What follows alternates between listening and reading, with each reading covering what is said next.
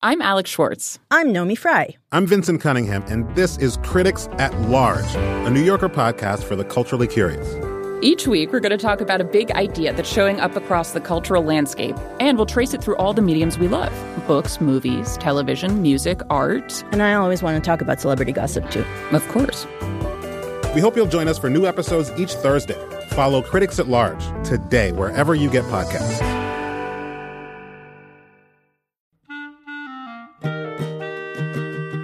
This episode of Livewire is brought to you by Progressive Insurance. Whether you love true crime or comedy, celebrity interviews or news, you can call the shots on what's in your podcast queue. And guess what? Now you can call them on your auto insurance too with the Name Your Price tool from Progressive. It works just the way it sounds. You tell Progressive how much you want to pay for car insurance, and they'll show you coverage options that fit your budget. Get your quote today at Progressive.com to join the over 28 million drivers who trust Progressive. Progressive Casualty Insurance Company and affiliates. Price and coverage match limited by state law.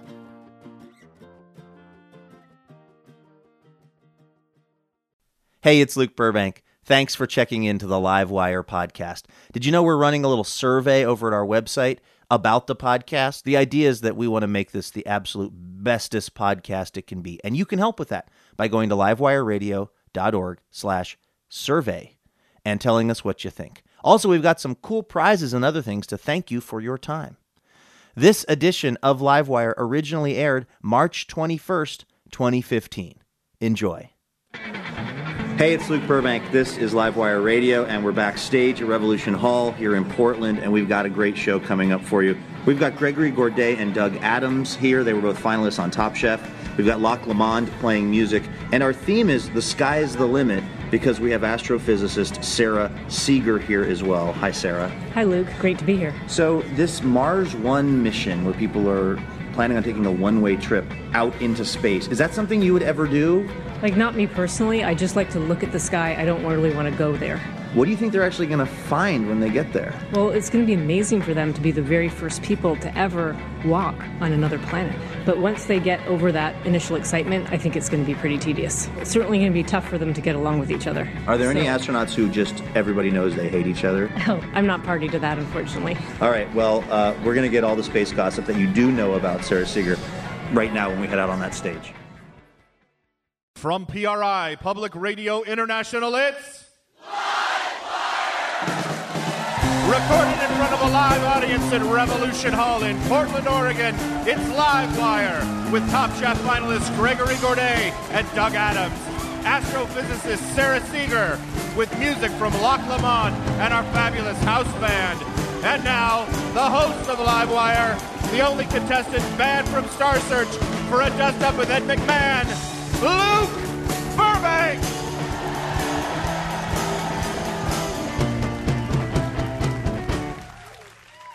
All right. Thank you, Jason Rouse. Thank you, everybody, for coming out here to Revolution Hall in Portland, Oregon. We have a great show for you. Our theme this hour is The Sky's the Limit. I know that's a little motivational postery, but we have an actual astrophysicist who's going to come out and talk about trying to find a true Earth twin, which would be a place where we could all live when we're done with this planet, which I think is going to be in about 2 weeks. And we've got a couple of chefs from right here in Portland, Oregon, who are finalists on the show Top Chef. So the sky is really the limit for their careers. I am not somebody who is ever going to be on Top Chef. I am not very good at cooking stuff. Although I was exceedingly bad back when I was in my 20s. I was hopeless in the kitchen. And this had a big impact on my daughter, who was a little kid at the time, and her mom would drop her off at my house for the weekend, and I would just sort of like look at her and look at the refrigerator and look back at her, like, what do we do next? And basically I settled on one thing that I would cook every Friday night, and I'm using the term cook very generously here. I would make this box of noodles, fettuccine with a powdered sauce that you add milk and butter to. And then I would get a tube of muffins, biscuits, and we would cook those up. And then I would steam some broccoli for 24 to 48 hours to just get it really the right amount of mushiness. And then after that, the dessert course would be a tube of chocolate chip cookie dough, which we maybe would cook or maybe wouldn't, depending on our mood. I did this every Friday night for years and years and years. And when I was in my 30s and my daughter was a young teenager, I got a job in New York City. So I moved out to New York. And this was a big thing for us because we weren't going to be living in the same town. And she came out to stay with me in the summer. And she got there, and I wanted to take her out for some big, fancy New York dinner, something really cool to kind of like let her know that this was going to be fun, and she was going to really be into coming out to New York. I said, where do you want to go? And she said, let's just make our special meal, which I didn't even realize at any point was a special meal. It was just literally the only thing I knew how to apply heat to. And I mean, there was enough gluten in the biscuits to fell all of the Montessori kids in Portland, who I assume are not okay with that kind of stuff. So instead of going out somewhere fancy, we spent the whole day trekking around trying to find this one kind of horrible fettuccine Alfredo in a box, because that was the kind that we used to always have. And we made this thing, and we were sitting on cardboard boxes because I was in this new apartment. Nothing was unpacked. And we were eating off of paper plates in this sweltering apartment in Brooklyn, and it was probably one of the top 5 meals of my entire life. And what I think I figured out was, if you're going to be really crappy at something, do it a lot so it becomes a family tradition. This is my unsolicited advice here on this show. Hey, speaking of cuisine, as I mentioned, we have a couple of Top Chef finalists here on the show tonight, and we thought it would be really interesting if we had our own cooking competition here as part of Livewire. So we've got a couple of our staffers here. We're going to be facing off. We have Sean McGrath and Andrew Harris taking part in a segment we're calling Bottom Chef. Hi there, guys. Hello. Hi there. Okay, so let's go through the rules of Bottom Chef. We've given each of you $25. You were only allowed to spend it at the 7-Eleven down the street from this theater. Now, you were also allowed to bring a wild card item from home. What was your wild card item? I brought a frozen tilapia fillet. I want to just mention for anyone who's just now joining us, they will be cooking this on the stage throughout the show. We do have a couple of cooking stations set up right next to the drum kit. So, Sean, what were your ingredients? Well, I didn't think it was fair that Andrew cooked for the gluten-free chef, so I decided to take on that task as well. Oh, really? Yeah. So I'm also cooking. I'm cooking for both chefs. Fritos scoops, not the Frito regular ones, but the scoops. I have a can of tomato soup, green beans, a can of sugar snap peas, a can of vegetable soup, a lemon, a lime, some olives, and then something called the Bomb Burrito. And what's your plan for integrating the Bomb Burrito into this whole thing? I'm just gonna dissect it, get rid of the tortilla, and then use the meaty or the non-meaty goodness inside. It's green chili and beans. All right, so Sean McGrath and Andrew Harris, they will be cooking throughout the show. We're going to check in with them in just a few minutes. That is going to be our Bottom Chef competition this hour. And you are, of course, listening to Livewire Radio, the show that shoots for the moon the old-fashioned way, with a gun, drunk as a skunk. We'll be right back. This podcast is brought to you by ErgoDepot.com, who are not kidding around when it comes to making you healthier. There are healthier ways to sit, and they've got them all. Sit, stand, seating, saddle seats, kneeling chairs. If you've got to sit, shouldn't you sit healthier? We sure think so. Find out more by visiting ErgoDepot.com.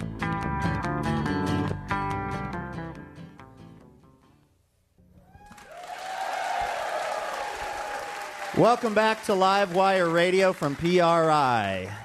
I'm Luke Burbank. I'm your host. This week, we are talking about reaching for the stars, which is something our next guest knows a ton about. Sarah Seeger is an astrophysicist and pioneer when it comes to planets that orbit stars other than the sun. These are known as exoplanets. Her groundbreaking research has led to new space mission concepts and innovative theories about life in other worlds. She's been called an astronomical Indiana Jones. Her current quest is the holy grail of astrophysics, a true Earth twin. Please welcome Professor Sara Seager to Livewire.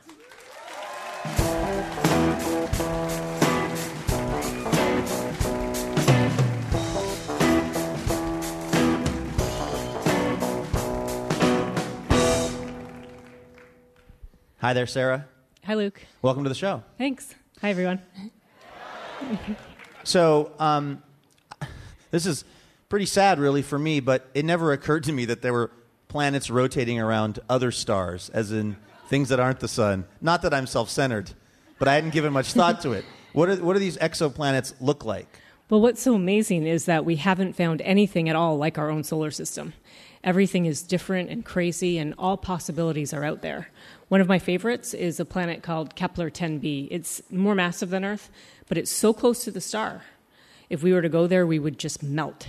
And it's so hot that we think the surface is just melted, so there are liquid lava oceans everywhere. So how do you study something like that? What are you actually looking at when you're studying something like this? The thing is, there's just so many different ways, but typically, yes, we're looking at the star. And in most cases, we don't see the planet directly, unfortunately. I hate to disappoint you, but we're just seeing an indirect effect on the star because of the planet. So in some cases, the planet goes in front of the star, and as it passes in front, the light drops by a tiny amount, and we can measure that. What about a true Earth twin? What does that mean exactly? Well, what it means is a planet like Earth, which would have oceans and continents and a thin atmosphere and the right temperature for life. But we don't have any Earth twins yet. It's sort of a long-term goal, even though we already know about thousands of exoplanets. The Earths are just out of reach at the moment. But do you think that there is one out there? Well, let's put it this way. Our sun is one star out of hundreds of billions of stars bound together in our Milky Way galaxy. And our Milky Way galaxy is just one out of hundreds of billions of galaxies in our universe.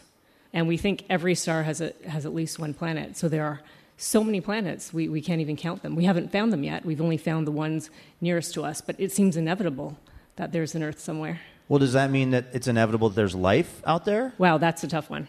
I would personally say that scientists never want to speculate. But if you ask Let's just speculate for a minute, Professor Seager. Right, okay. Well, the funny thing is that just based on the sheer numbers out there, I am absolutely convinced there must be life somewhere out there. Exciting news for the people here at Revolution Hall.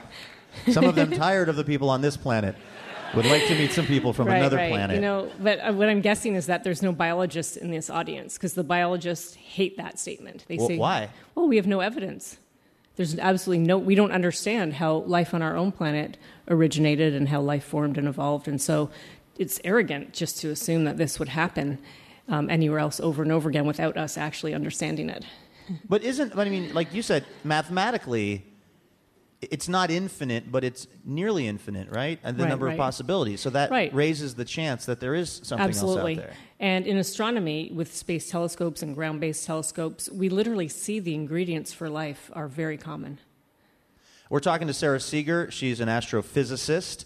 This is Livewire Radio. I heard a piece this week about the way that people are now able to research the solar system and other solar systems through computers. Like, you don't have to actually have time booked out on one of these telescopes. Like, a regular person in their basement can now log into an internet connection and look at the stuff that scientists... Is that revolutionizing how this kind of research happens? It is, absolutely. And I just want to build on that and say, we all have this romantic notion that the astronomer goes to a dark site and looks through the telescope all night long at the beautiful sky. And yes, that doesn't happen. In astronomy, we're in the computer age just like everyone else. And a lot of the data is taken by space telescopes, one in particular called the Kepler Space Telescope. And that data is made public. So any of you, Luke, you could actually download the data and look for planets yourself, actually. I'm doing it on my phone right now.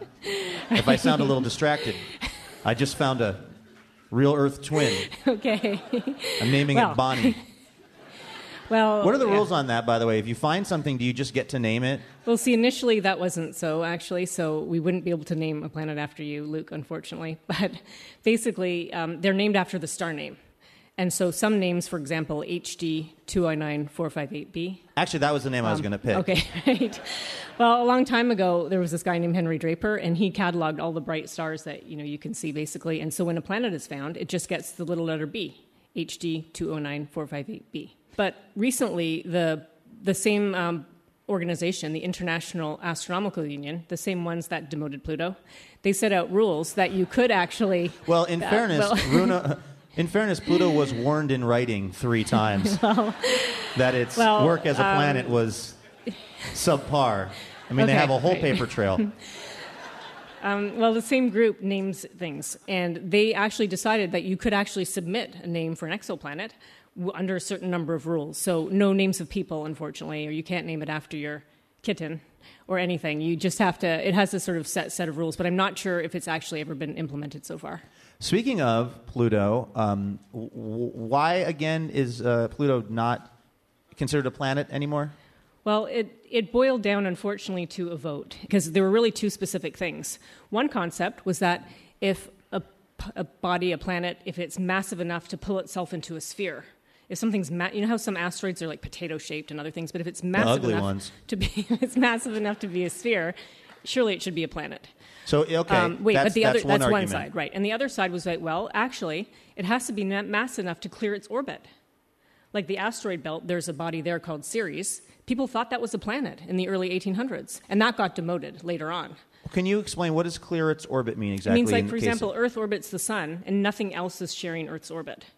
But in the asteroid belt, there are some big asteroids, and then there's so many tiny asteroids, thousands and thousands of them. But Pluto itself, we didn't know this for about well over half a century, for like 70 years, but Pluto itself is king of the Kuiper belt. There's a whole belt of icy bodies. Pluto's one. So Pluto wasn't massive enough to clear out all that other stuff. And so the fight was between the geophysicists, who go with that round argument, and the dynamicists, who want to see the planet clear its orbit. And those 2 groups of people were fighting. When is that beef going to be squashed? But there's one more thing which people dying. I mean, it's terrible. One more thing I want to run by you. So some people felt actually that it would be really hard on folks like you, like the public, to know that there were more and more planets every year. Because Pluto, there's several Plutos out there now. And there's probably more than we can find right now. And let's be honest, with weed legal in most states now, we can't remember more planets. We basically have the ones we learned as kids. Right. We can't add anything to the list. Well, what do you think is going to be the biggest step forward, or the biggest discovery, or even kind of discovery in your lifetime when it comes to astrophysics? Well, the one we want to happen, and the one that I literally am giving my all to, is to finding another planet that we can tell not just its mass or its size, but we can really see its atmosphere from far away, and that we can see gases that absolutely don't belong there, that, ruling out all other possibilities, are strongly suggestive of life beyond Earth. Are these people that are saying they want to go to Mars on a one-way trip, this Mars One thing, are they completely crazy? Will that mission ever happen, you think? I'm not sure if the Mars One mission will ever happen, but it absolutely will happen that humans will go to Mars, and it's likely going to happen in a private way rather than government-sponsored. I mean, anywhere you go, you can ask people, would you go to Mars on a one-way trip? And you'll always have at least one person, usually a group of people, who say yes. We're born explorers, all of us. Is there anybody in this room who would go to Mars one way? Raise your hand. Sir, that is coming as news to your wife. You really could have played that a little cooler than you did. All right, well, we have some explorers here. Sarah Seeger, thank you so much for being on Livewire.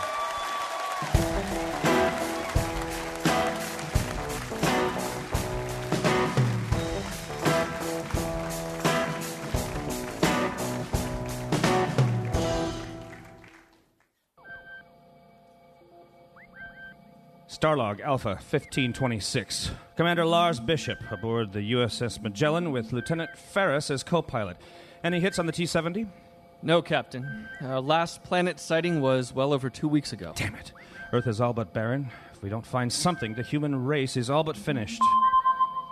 Captain. What is it? I'm getting a reading out of Rigel 4. Damn it, Ferris, what is it? It's a planet, sir. And, oh my God, it looks hospitable. My God, we've done it. We've found a viable planet capable of sustaining life for us all. Captain, the geo readings are reporting that gravity differs from Earth when applied to spherical inertia. In English, Ferris, what does that mean? It means it'd be very hard to bowl there. Bowl? Yes, Captain. People's bowling games would be way off. I suppose technically you could still bowl, but you'd have to learn a different style to accommodate the gravity change. What else you got? Yeah, well, I'm also showing another planet in the same star field, but the atmosphere makes it so once you open a bag of chips, they go stale in like a day. Really? One day? I'm afraid so, Captain. As soon as you break the seal, you'd have a day, 2 days max, no matter how many preservatives you put in them. Okay, definitely not then. Yeah, I kind of figured. Do you say that? I mean, how would I explain that to NASA, that we found a planet we could all live, but guess what, suckers? Hope you like wasting chips. I'm not going to be the one to break that news, Ferris. We might as well just keep looking. Of course, sir. What else are we looking at? Nothing close by, I'm afraid, but I am getting 2 readings in the Andromeda Galaxy. The first one looks good, but you couldn't grow avocados there. Nope. Next. Well, there's another planet there with arable land and water roughly the same size as Earth, but when you put pennies in your mouth, they taste really bad. Ferris, they taste really bad normally. No, they would taste way worse. Oh. Well, would they smell bad, too? No, Captain, just when you put them in your mouth. We better not risk it. Let's move on. Yeah. Well, I do see a habitable moon off Gelnin 80, but the air quality there would make Denzel Washington sound French. Well, that's not really living now, is it? Anything else? Just one more on the mapping quadrant, Captain. A vibrant world full of waterfalls and rich minerals. But no matter what time you'd set your alarm clock, you would always wake up like 8 minutes beforehand. Well, what if you knew that was coming and could just set your alarm clock for 8 minutes past when you wanted to wake up, so then you just wake up right when you wanted to wake up? No, Captain. According to these calculations, it would know that you were trying to do that, and it would wake you up 16 minutes before your alarm clock setting. Damn it! So, yeah. Why must everything be so difficult? I don't know. All right, well, scramble these findings. We're just going to have to look deeper, farther out into space, and hope that fate gives us a new world. A world where we can be happy, and a world where we don't have to compromise even the slightest inch for our survival. Yes. Sir! What is it, Lieutenant? Oh, never mind. False alarm. I did find a viable planet, but HBO would come in kind of staticky from time to time. We press on!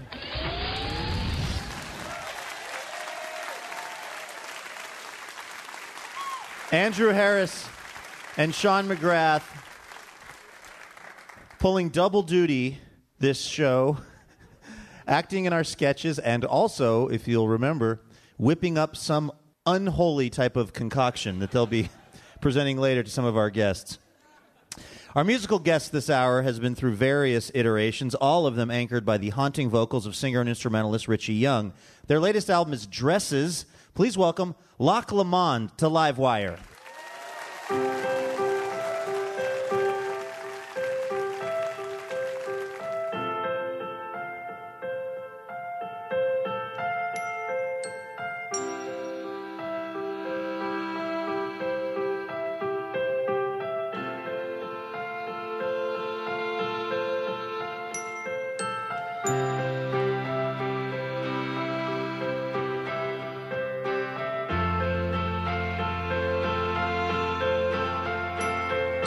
Thinking of you is like holding a string. From here to Iceland,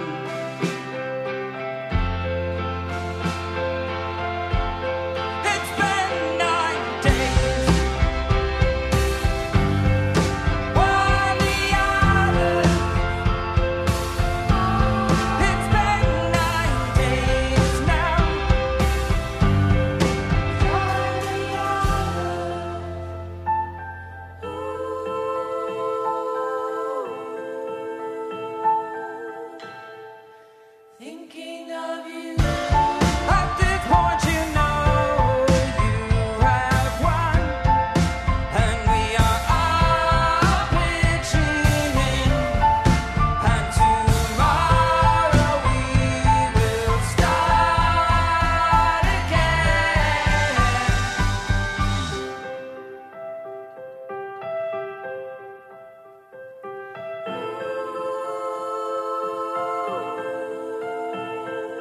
Thinking of you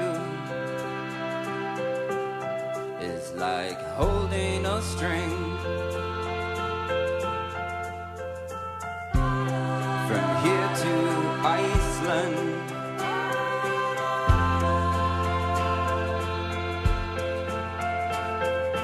thinking of you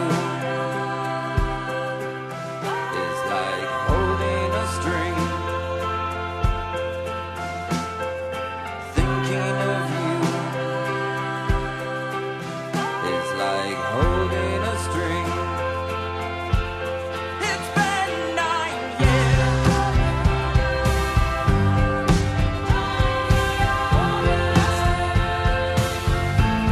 It's been 9 years. It's been 9 years.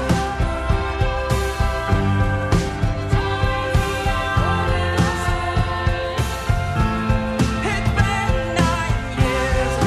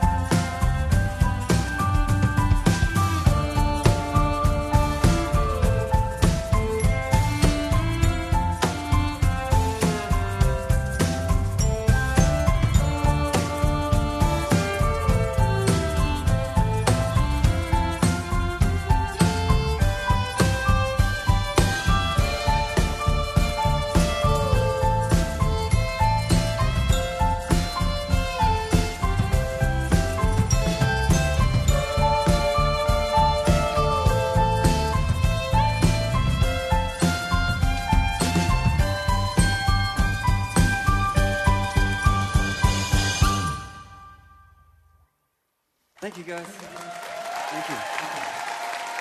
That's Loch Lomond right here on Live Wire Radio.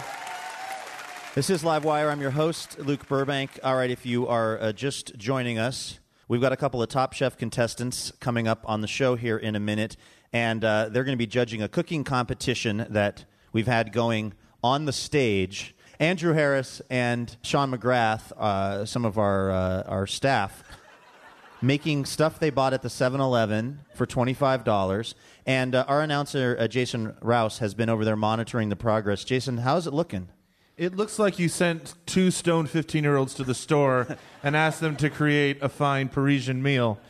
I'm seeing, I don't know what I'm seeing, what looks like turkey gravy with fruit.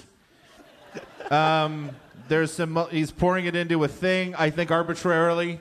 Am I smelling the fish that Andrew Harris brought as his wild card item? You could be smelling the fish. We also, these are some new burners that have been left on, so you are smelling some cooked plastic. Oh, good. And what I think is part of Andrew's belt buckle. I'm seeing some interesting things. I'm seeing soup, some corn, some green bean type things. What's kind of amazing is that if you didn't know that what they were making was truly inedible, it looks like they're really doing something. They're really making a good show. The business that's going on back here is amazing. Andrew's worked up a little sweat, and he's plating right now, I think. Yes, he is. There's a lot of commotion. That's all I know. All right, so we're going to check back in just a few minutes to actually judge the outcome of your labors, and we're going to have some help from our top chefs. That's in a moment. First, I want to mention that Livewire is brought to you in part by New Belgium Brewing. This week featuring Portage Porter, a warm, toasty porter with chocolate aromas and a deep brown hue that tells the world, yes, I can handle a dark beer because I am a person of substance. And yes, that is also chicken wing sauce on my face because I contain multitudes. More information can be found at newbelgiumbrewing.com.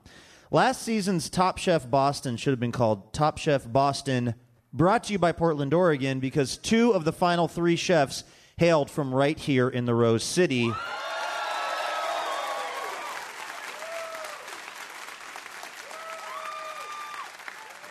So anyway, suck it, New York. Gregory Gourdet, the first runner-up, is an ultra-marathon running paleocentric Bikram yoga devotee. He's also the executive chef at Departure. Dougie Adams is the chef de cuisine at Imperial. And in case you have been watching Top Chef, as clearly some of you here have, he says he will never, ever undercook foie gras again as long as he lives. Please welcome Greg Gourdet and Doug Adams to Live Wire.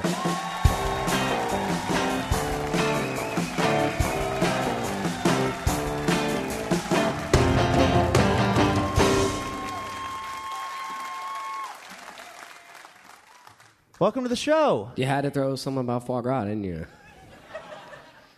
We just wanted people to remember which guy from the show you were.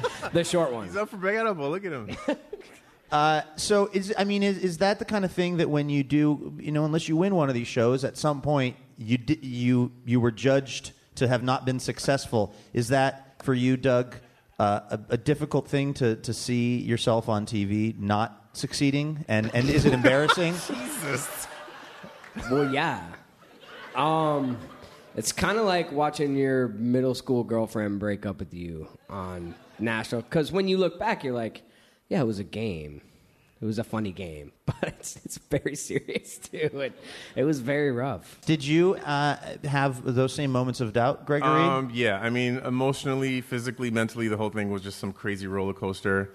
It's just a really surreal experience to go through. It's not reality, even though it is reality TV, in a lot of ways. Because, in a perfect world, you have all your resources. You're not cooking against each other. You have people to help you. And, we're actually like chefs. And we don't have to physically do all the work. It's like, we got I know. We kind of more direct things.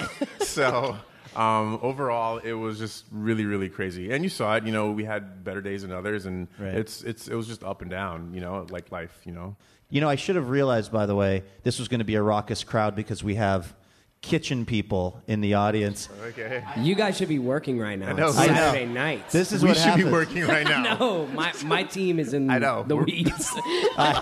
Cooks and people that work in restaurants, you guys go hard. What's the personality type that's drawn to this kind of work? Recovering alcoholic and drug addict. Gregory used to go hard.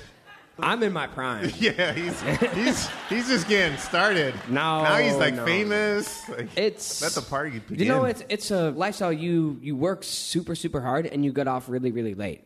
And the kitchen is all about camaraderie. Because I'm like sitting up here right now, and you saw on the show we had team challenges. You're only as strong as your team, and that's the most important thing about the kitchen is that you're looking around at the most insane moment, and it's all in it together. So you get off work at 1, it's like, yeah, we're going to go have some beers. And you don't want that to end almost. It's like this feeling of teamwork and camaraderie, and that's really the most important thing. Do you get grief, Gregory Gourdet, for the fact that you don't eat gluten, that you don't eat red meat, that you what else is on the list of things you don't do? I'm definitely a pain in the ass. But I will always call you before I show up at your restaurant. And I'll say though, I go to one was like 3 days ago. Yeah, I was at Departure. He's a regular. His red meat's awesome in his restaurant. Right. It's because that's what you would expect. Like, sure. Oh, I'm going to Gregory's restaurant. There's not going to be any. No, just because I eat that way, I don't make everybody eat that way. But do you get grief from other? Because I do. People I know who are chefs. I don't drop the hammer on random people. I'm usually pretty buddy. You don't introduce yourself as a. Yeah, I'm going to stop by. Just make sure there's none of this, none of this, none of this, none of this. First time he came to my restaurant, I was like, well, I got oysters. I got oysters on the hash. No, I'm actually pretty flexible and pretty simple. So there's always something to eat, We've got Gregory Gourdet and Doug Adams here, two chefs from Portland who were very successful on the Top Chef television program, the one that was set in Boston. What does that mean as a chef going forward now? Are there opportunities that are open to you that weren't previously because you've had this time on television? Yes and no. Portland's such a great town, and I think both of us were really well grounded in we follow all the other top chefs on Instagram and Facebook, and it's like, oh, he's there. It's like, me and Gregory get up every morning. It's like I go to Imperial, and I work for Vitaly Paley, and I make awesome food for awesome people and an awesome town. It's grounding, and it's really, really nice that this is it's really, really fun to cook in Portland and to cook for people that like expect awesome food. I mean, that's in itself is intense and yeah. fun. I mean, I don't think either of us went on the show like for anything outside of maybe a challenge. You know, I don't think we're seriously looking for anything outside of our careers that already have going on. You know, I'm a few years deep into my restaurant. You know, Doug is, you know, a couple years into his restaurant. You know, he's got a great promotion, you know, after the show, and I was just ready to get back to work and get my head back in it. And we might be sidekicks for Katsuji on a crime series coming up, but you guys will get the memo, I promise. You guys are, you know, you guys are in the kitchen, you're working, you're making the stuff. This is maybe more of a front of house question, but for people that are going into restaurants, particularly, you know, restaurants where a lot of time and effort's gone into the food, what should people not do to be annoying? I work in an open kitchen, but really nothing. Like, I mean, the way that I always approach my restaurant is that I always just try to assume. I grew up in East Texas. My parents didn't have a lot of money, and when they did get to go out in East Texas, it was like the Outback Steakhouse, and that was for their like anniversary or something. So what I tell all my cooks and my staff is like, imagine that everybody here, this is like a special occasion. Like, assume that everyone doesn't get to go out to eat downtown Portland every single night. It's our job. It's hospitality. It's our job to give you guys. But what about trying to also protect them from themselves? Like, for instance, if they want to like don't get wasted. Don't get wasted. Don't get wasted. I think the most important thing treat is your that servers nice. It is a relationship when a diner walks into our restaurant, and if something goes wrong, just don't ever leave a restaurant upset. Just communicate with your server, communicate with the manager. We want to make things right. I think that's the most important thing, that everyone leaves an experience happy. It's all about having fun. You know, we want to make sure that you have fun. So just like he said, if you're not happy, we'll make it right. Don't leave them upset. Talk about it. Okay, listen, you guys, first of all, bottom chefs, time is up. I've been looking for a bottom chef. You're not going to give him a countdown or anything? Should we count him down? Yeah. All right, from 5. Finish. From 5. 5, 4, 3, 2, 1. Hands up. Hands up. Wow. Greg and Doug, you guys have been so judged during your time on Top Chef. You're constantly, this is awesome. It feels you're great constantly to being be on judged. the other side. We want to provide you guys with a little therapy, a little catharsis, and let you do the judging of a little contest that we're calling Bottom Chef.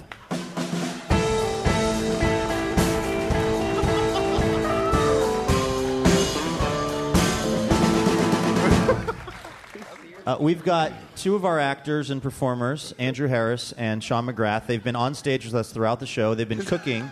The rules of Bottom Chef were you had $25 to spend at the 7-Eleven down the street, and you were able to bring one wild card item from home.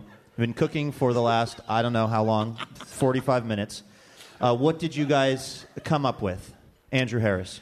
Yeah, okay, so I have 3 dishes. I have an app, an entree, and a dessert. Ooh. For our appetizer, All we right. have a poached egg on a bed of Funyuns and they're in an apple Funyun Pinot Grigio reduction. Just kind of poured over it. I can tell Gregory coached you because you're an overachiever. 3 ways. Wow. This actually, I'm going to tell you, Andrew. It's amazing. This looks good. Looks like real food that you made. Full 3-course meal.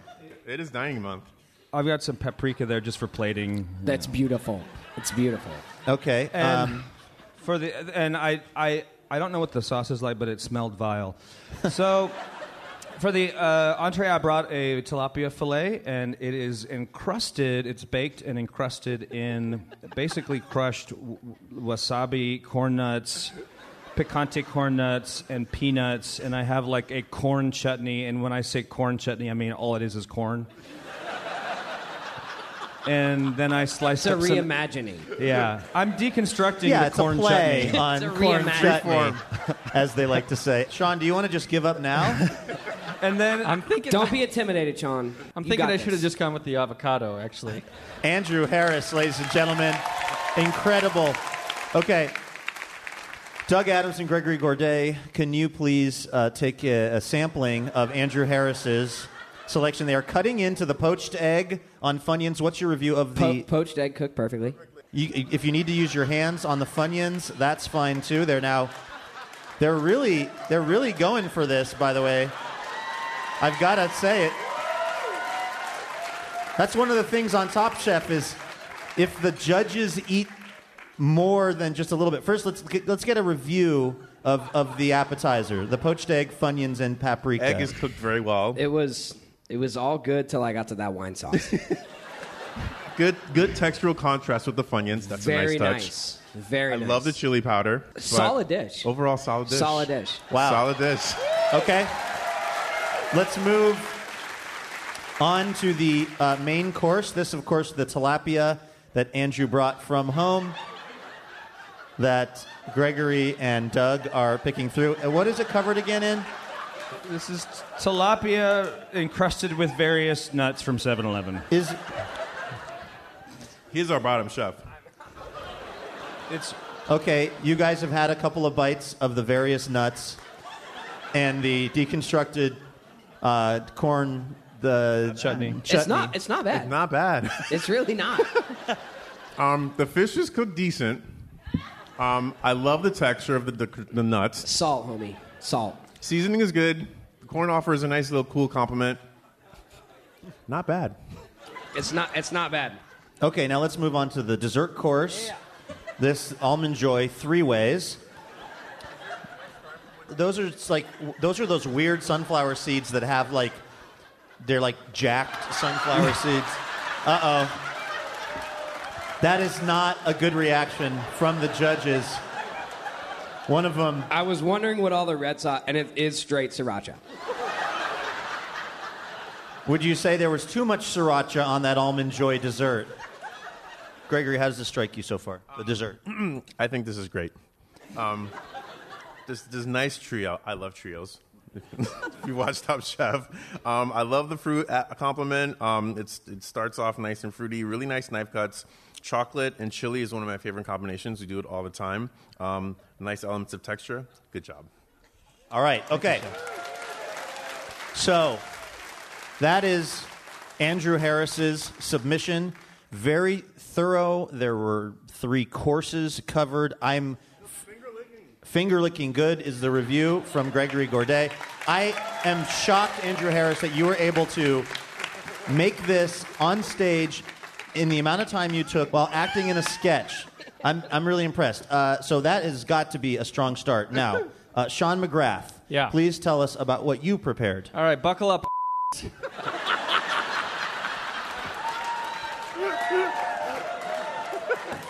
What you got there to start is vegetable soup, which is I got a bunch of cans of vegetables, and I open them, and then I put them in a pot, and then I turn the pot's heat on. It was like magic.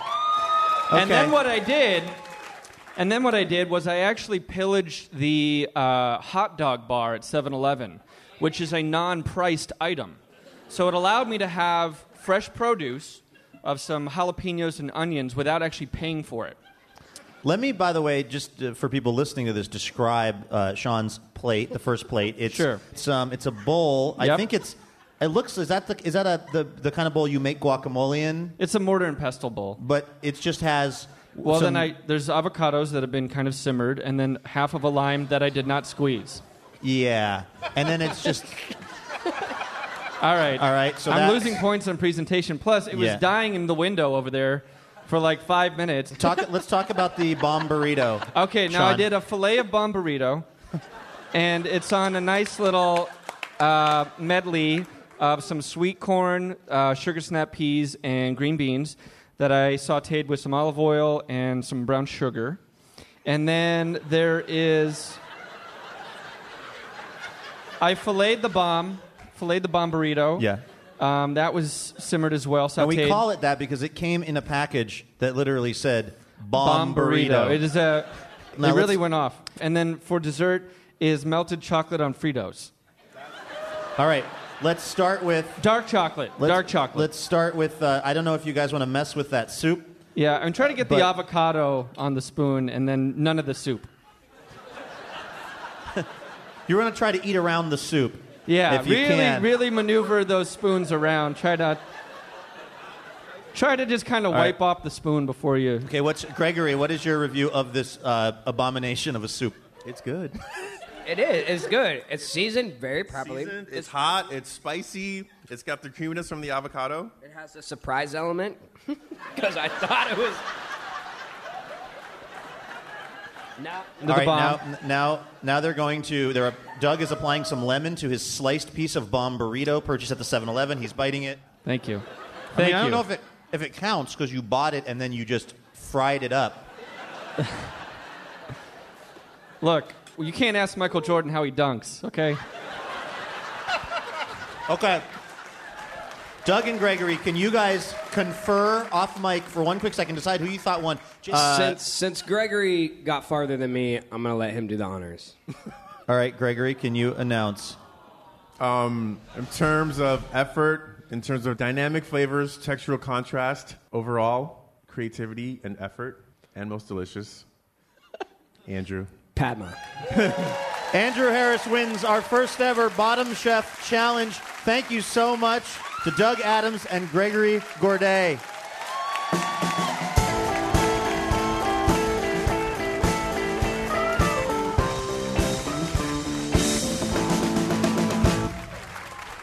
You're listening to Livewire. Hey, if you're going to be in the Portland area on March 28th, join us for our next live taping right here at Revolution Hall. We'll have former Congressman Barney Frank, comics Ian Carmel and Aparna Nancherla will be here. Also Kevin Allison from the Risk podcast and music from Joe Pug. More information can be found at livewireradio.org. All right, one more time. Please welcome to the stage, Locke Lamond.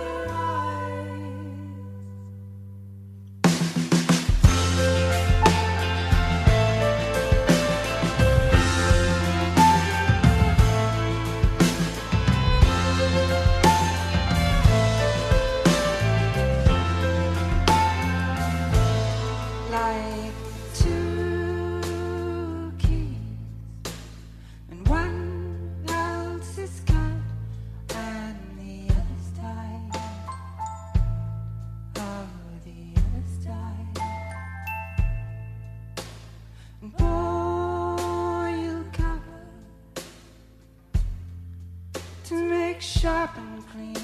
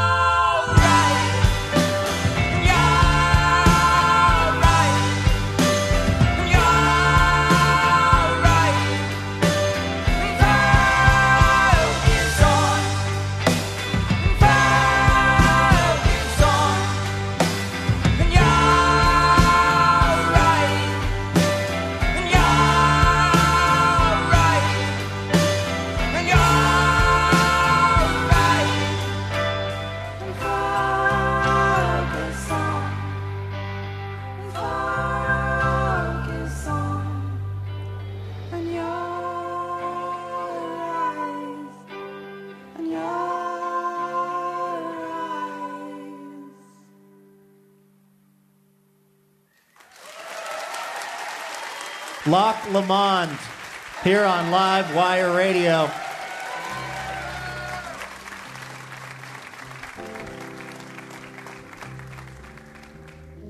Well, that was an unforgettable hour, Jason Rouse. I'm not going to forget most of it for quite a while. I'm so blown away by what I just happened. I think from Sarah Seeger, I'll go back to Sarah Seeger, I don't think I'm going to be rinsing out and recycling my black bean cans anytime soon if this is just going to turn into a giant garbage dump of a planet. I think I'm just going to skip the whole recycling bit for a while. I don't know if that was the message that she was trying to convey. That's what I took, and that's what's important. Yeah. It's not what she said, it's how I remember it and how it fits into my finely tuned life.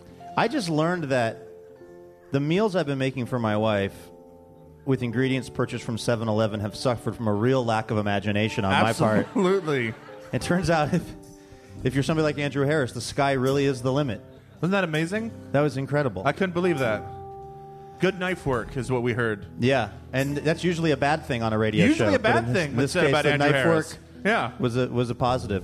Well, it's cool because we have the food in the green room now worked out. Absolutely. And we've had a heck of a time. Sriracha on candy bars is going to become a thing. I ate the rest of it. It's amazing.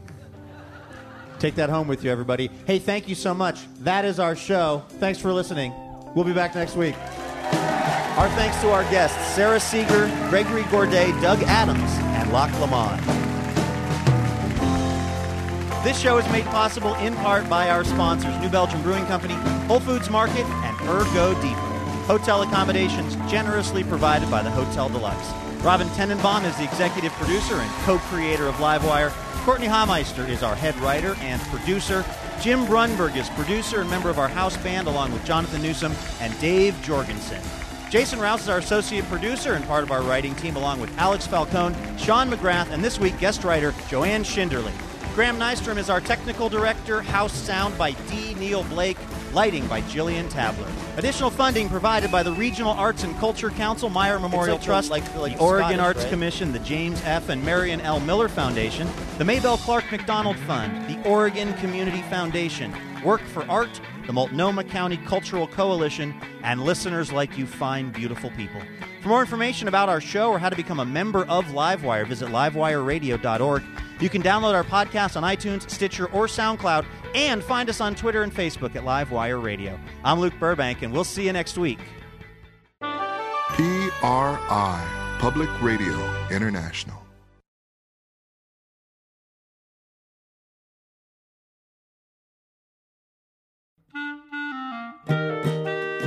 Dear Livewire, when we first met, I was really shy.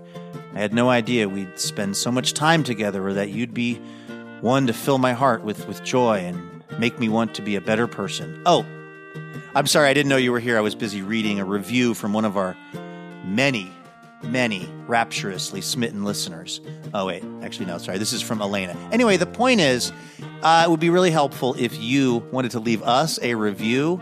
Feel free to say really nice things about us, and we'll even read them now and then on the show. So you might hear your review of Livewire read on the program itself. Reviews help other people hear about the show, and then we can keep doing this for a long, long time because we love having this job. Thank you so much if you've left a review, and if you're about to leave a review, you can go ahead and do it right where you get the podcast.